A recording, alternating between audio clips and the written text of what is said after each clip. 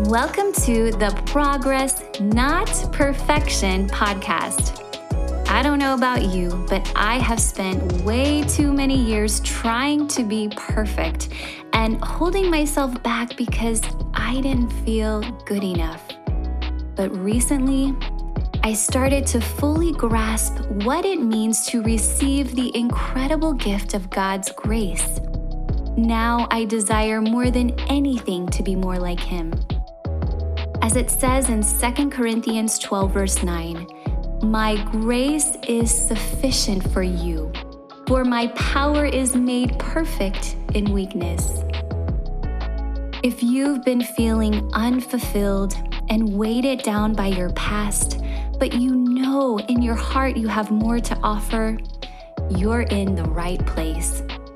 My name is Cherie Haynes, and each week I'll be sharing Bible verses and words of encouragement. You, my friend, are here for a reason, and I can't wait for you to begin letting your amazing light shine. Now, let's go ahead and jump into today's show. Hello, and welcome back to the Progress, Not Perfection podcast. So this morning, I got up early as usual, did my devotions, did my reading, and then went on a walk at this park, one of my favorite parks around that has a beautiful lake that you can walk around. And today is my birthday, and so I was just kind of taking it all in. So peaceful there, beautiful weather. It was like 63 degrees. And I started listening to a message from Pastor Craig at Life Church. And I was just taking it all in and really enjoying being in the moment and, listening to his words of wisdom, smiling and waving at people as I passed them on the trail. And then Pastor Craig started reciting Psalm 23, and something hit me.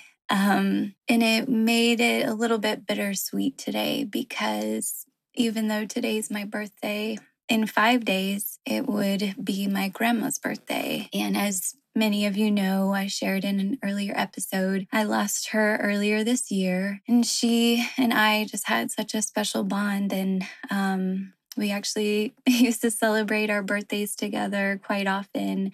One of my cousin's birthdays is the 29th. And so sometimes all three of us were able to be together to celebrate since we were so close. Our birthdays were all so close together. But I had been doing a lot better, and I had gotten through a lot of the, initial just heartache and grief and everything. But, there are still moments that we all encounter after a loss. And I just wanted to take some time to kind of share what I was feeling and some of the things that I did on my morning walk to help myself feel that emotion because, I know some of you actually reached out to me, and I'm so thankful after the episode I shared about my grandma and just shared that you're going through a loss of your own and that, the episode helped, to know someone else understood what you're going through. And that was my hope because I don't want you to ever feel alone.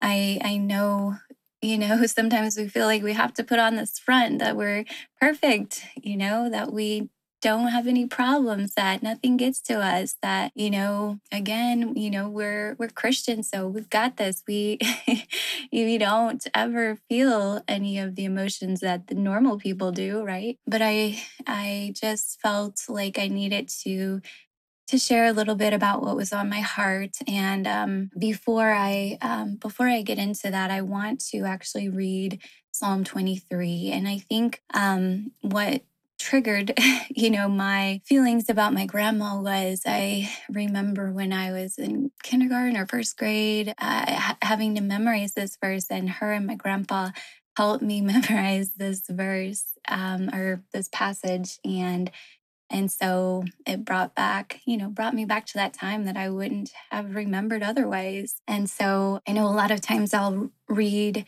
the NIV or the New Living Translation, but felt like for this one, we need to go back to the New King James Version because that is the version that I remember memorizing this, all those years ago. The Lord is my shepherd, I shall not want. He makes me to lie down in green pastures. He leads me beside the still waters. He restores my soul. He leads me in the paths of righteousness for his name's sake. Yea, though I walk through the valley of the shadow of death, I will fear no evil. For you are with me. Your rod and your staff, they comfort me. You prepare a table before me in the presence of my enemies. You anoint my head with oil. My cup runs over. Surely goodness and mercy shall follow me all the days of my life, and I will dwell in the house of the Lord forever. So I hope that those verses bring you as much peace as they do me, and maybe you have a similar memory. But I just wanted to share that since that's kind of what sparked all of this. But what I did was I had, finished listening to my pastor's message, and then I had maybe about a mile left in my walk. And I went to my videos on my phone. And unfortunately, I only have 2 videos with her, but those will forever be near and dear to my heart. And one of them in particular was when we were celebrating our birthdays, and it was back in 2016. And we were sitting at the kitchen table with a big cake and a bunch of lights and holding hands, and our family was singing to us. We were singing to each other, and I just held her hand. We were looking into each other's eyes, smiling. And it's just such a precious memory, And so I think it's important for us to let ourselves feel the emotion when it comes and not just mask it, not just put it aside, because that's how things just keep piling up and then we break down. So maybe if you are also going through some sort of loss, I just encourage you to go through your videos and help, let yourself be in that moment and remember what it was like sitting next to that person, feeling all the love and just remembering them when they were healthy and vibrant and just full of life, and try to focus on the good times. So I did that, and then I just took some time and listened to, I'm not sure if you ever heard of Tony Anderson, but I just love his music. It's instrumentals, but I love, like, if I just wanted to take some time and think, I love just listening to his music, and I just let myself process what I was going through, and just the feeling of missing my grandma.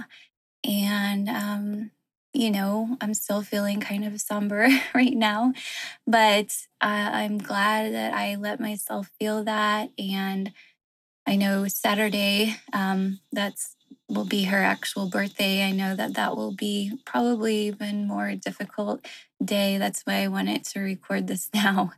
But just thought it would be helpful to share kind of what I did.